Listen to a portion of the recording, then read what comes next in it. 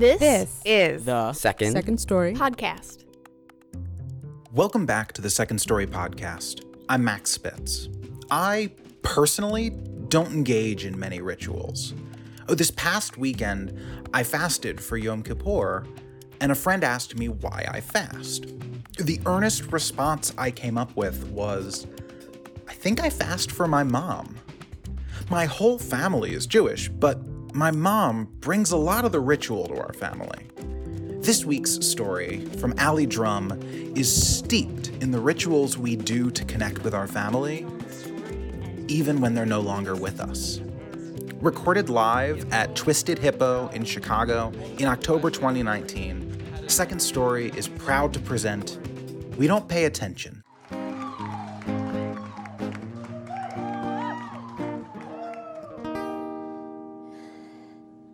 My parents' wedding album lives in my childhood bedroom. A collection of 5x7 photographs are bound neatly in a white leather book, and as a child, I kept it in a place of honor on my bookshelf, nestled perfectly between my collections of Dear America books and the series of unfortunate events. I don't understand why my parents left a priceless sentimental item in the care of their 8-year-old, but I am glad that they did because I loved turning through the photos.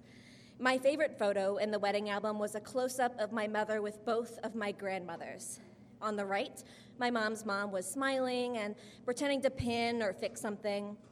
And on the left was my dad's mom, caught mid-conversation and beaming at my mother. It's my dad's mom, my Grandma Rose, that I'm most drawn to. Sitting cross-legged on the cream carpet of my childhood bedroom, I lean forward in front of the bookshelf as I place the book on the floor. I run my fingers over the image protected by its plastic album sleeve, and I trace the color detail of my grandmother's very 70s blue chiffon dress. My grandmother, Rosetta Tucker Drum, nicknamed Rose, died almost 10 years before I was born, but I've spent my entire life hearing about her. My middle name is Rose, after her. I inherited her round face, her high forehead, and we have the same hair that frizzes up when it air dries. I grew up playing her piano for almost 15 years, and I know that she loved music. She was the kind of person who could hear a song and then immediately sit down and play it. To be clear, I have never met this woman, but I have enough family anecdotes to feel like I know her and to see the parts of her that clearly live on in me. It's early March 2018, and I'm walking into my friend Ronnie's apartment in Wicker Park. Ronnie and I have been friends since high school, where we participated in enough wholesome activities like choir, AP classes, the annual musical, to distract the adults in our lives from the less wholesome teenage shenanigans. Ronnie and I go back almost 13 years at this point, and I trust her implicitly, which is why, in a bag slung over one shoulder, I'm walking into her apartment with one of my most prized possessions, a vintage 1972 Parker Brothers Mystifying Oracle Ouija board in the original box. And look, I know the horror movie narrative is that Ouija boards are beacons for the demonic and a surefire way to get possessed, and if that narrative sparks joy for you, awesome, but that's not what we're here for. Ronnie and I are not new to spooky, ghosty communication with our dead loved ones. This is not our first Ouija rodeo. So that's why I'm a little nervous, but not actually scared. As I carefully unpack the board from the original box, I set it gently on the coffee table. Ronnie and I sit on the floor, and we join hands across the table. A deep breath in, and we begin. Dear universe, thank you for the blessing of bringing us together. Thank you for the gift of time, of ritual, and of friendship. We wish now to use this board to speak only to those that we have loved and lost, or those who might walk beside them. We release our hands and gently place our fingertips on the planchette. I take the lead for this session, and so I repeat, we wish to speak to those that we have loved and lost.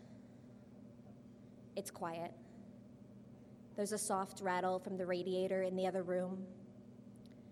We wait, and my fingers are tense as I'm careful not to put any weight on the planchette. We've never had a problem making contact before, but I'm nervous. Like, what if it doesn't work out this time? There's usually at least one or two other people with us, so maybe it doesn't work with just the two of us. So I try again. Is anyone here that might speak with us? We wait. Somewhere down the street, a siren blares. And then we hear one of the candles crackle. The planchette does a soft, counterclockwise swirl. Ronnie and I both lift and return our fingers to the planchette, careful to make sure that neither of us is accidentally moving the piece. We exchange a brief look, and then we're back to the board. Is someone with us? With a slow swoop, the planchette glides our fingers over to the top corner of the board, near the picture of the smiling sun and the word yes. Is this someone that either Ronnie or I know? The planchette moves slowly away and then back to yes. I breathe in and out. I look at Ronnie. I already know this is not going to be one of our usual Ouija sessions. The friends that we usually talk to feel different than this, and when you're speaking to somebody, you can tell who it is. The energy shifts, the way the planchette moves with each person, and you know. And I knew. Is this my grandmother, Rosetta? Are you here with us? An immediate swerve to yes. Ronnie and I exchange looks again, and she nods at me. Take it away. I felt electric, but determined not to get carried away too soon. First, a confirmation question. What is the first initial of my father, your oldest son? A beat. And then the planchette moved to D. D for Doug, my father. We reset the planchette to the middle of the board, and I say, did you used to play with me when I was little? A steady straight line to yes. I knew it. You know those creepy stories about little kids who talk to their dead relatives or they see them, but they've never met them and like nobody's ever told them about them? That was me. So I am thrilled at this validation, and I desperately want to know more, but I can't decide what I want to ask her, so instead I sit staring at the board and frozen between feeling overwhelmed and elated, and I get so emotional that I'm feeling kind of unable to formulate a simple question for all of the things that I want to know about her, and the planchette begins to move without my prompt. M-U-S-I-C.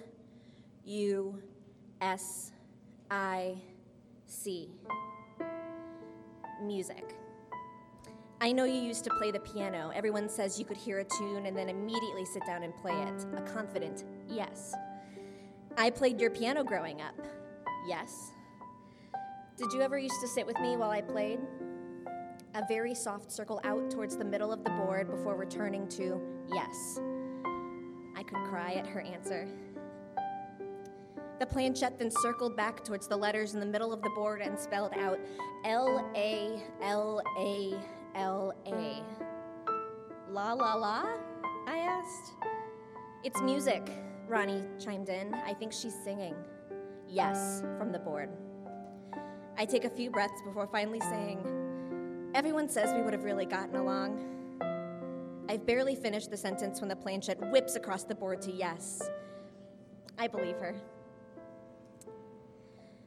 Last December, my immediate family and I spent the holidays together in Louisiana. My brother is in the Air Force, and with the unpredictability of military schedules, my fiance, my parents, and I trekked down to his Air Force base in Bossier City, Louisiana, to spend Christmas with my brother's family. My brother's family had only recently moved to Louisiana, and each member of the family shows off something new about their new home. My brother takes us to the meat shop where he buys the alligator he's going to grill for dinner. My niece and nephew want to go to the Bass Pro Shop for the sole purpose of seeing the outside gator pond, and it's unclear if they've connected that their gator friends are also our dinner.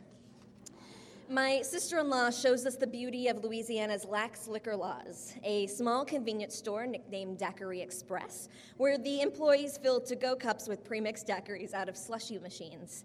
And to qualify as a closed container, the shop tapes the plastic lid shut to the styrofoam cup, and they're not allowed to put the straw into the cup for you.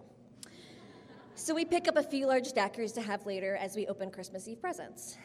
A few hours later, in a daiquiri Christmas haze, I survey the new toy chaos that's erupted on the living room floor between my niece and nephew. I scan across the rest of the open floor plan over to the kitchen, and I see my dad sitting at the kitchen table. A voice so clear through the boozy fog says, "Tell him." Absolutely not. I am very drunk, and it's Christmas, so this is not the time to tell my father that I've been chit-chatting with his dead mom. Tell him. The Ouija story starts spinning in my head, and every time I look over at my dad, it seems to pick up speed. It is, after all, his mother. Emboldened by the daiquiri and the confident voice in my head, I walk over to the kitchen table. My dad starts in on some story or observation, and I wait for a break in the conversation to finally ask him, have you ever used a Ouija board? No, but I've heard of them. You remember my friend Ronnie from high school? Yeah. She and I did it a few months ago, and I talked to Grandma Drum. My mother? Yeah. What'd she say? I'm embarrassed. Literally, what am I doing? It's Christmas Eve, and I'm telling my father that I've talked to his dead mother, and the Ouija experience suddenly felt too big and too personal and too much, and I can't tell how he's feeling about it, and so I don't know whether to lean in or, play it cool, and oh my God, I've had too much daiquiri, but it is too late now, so I prattle my way through the story, and honestly, I don't remember exactly what details I told him, except she spelled out music. To his credit, he sat there very calmly. Fingers intertwined as his arms stretched out on the table. He nodded, and the only comment I really remember him making is to validate that, yes, we probably really would have gotten along.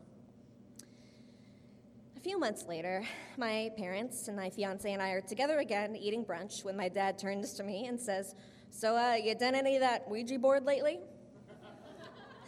I shake my head, instantly embarrassed that he remembered my drunken confession, and my brain starts shrieking with, oh my God, please don't bring this up right now. How can I change the subject? And just as I'm shooting help me eyes at my fiance, my dad continues, you know, I meant to tell ya. And my dad describes his own story about his mother. August 22nd, 1981, my parents had recently bought their first home together, and it was finally moving day. That morning, my mom headed over to the new house to start setting things up. My dad finished his morning routine a little later, and as he was walking out the front door towards the car, he heard his mom call out from the inside, I'm so sorry, Dougie. Oh, it's okay, Mom, he reflexively replied, and then stopped. His mom had been in the hospital for weeks with late-stage breast cancer. He turned around to look back at the empty house. Who was I talking to? He got into the car and waited to see if he could hear anything else. Nothing. So we started the car and drove off to the new place where my mother was waiting to tell him that she had just gotten a phone call. His mother had died. I'm stunned. My dad had had this spooky story for years, and he's been holding out on me? I've been a weirdo spooky girl for years, and he could have told me I've been censoring my weirdness, and we could have bonded, so I'm pumped, and I need every single detail right now, so he went on. The day before she died, he had taken a trip to the hospital to see her. At this point, he knew that his mother was going to die, and so the major memory that sticks with him from that visit is that she was breathing so hard and fast. And a thought perfectly crystallized in his head as he watched her that sometimes maybe our bodies are dead, but our spirits aren't ready to give up yet. I stared at him as he finished. We don't pay attention. I think we all hear or see or experience things, but we just don't pay attention. That day at the house, I think she was trying to tell me that she was sorry for leaving, that she was sorry she couldn't be there. But the truth is, she's always been there. She was there for my parents' new house, for my childhood piano playing. She's there every time we continue family traditions, or every time I wear her jewelry. She's there just beside us when I talk to my great-uncle, her brother, and in his dementia, he calls me Rose. And I like to think that she's been looking for us just as hard as we've been looking for her. On the floor of my childhood bedroom, 8 years old, and clutching my parents' wedding album, I stare at my Grandma Rose in my favorite photograph. I feel a pang for this woman I've never met, who died before I was born, and yet I feel like I know her. So I whisper out loud to the photo, I wish I had known you. The words have barely left my mouth, and I feel two hands gently grab each of my shoulders. I immediately know my Grandma Rose has snuck up behind me. It's not the first time. She's actually very good at this. I feel her kneel down, shifting her weight from my left shoulder to the right as she brings each knee to the floor behind me. I should be startled, but I feel so calm that I close my eyes as I feel her leaning in to kiss the back of my head.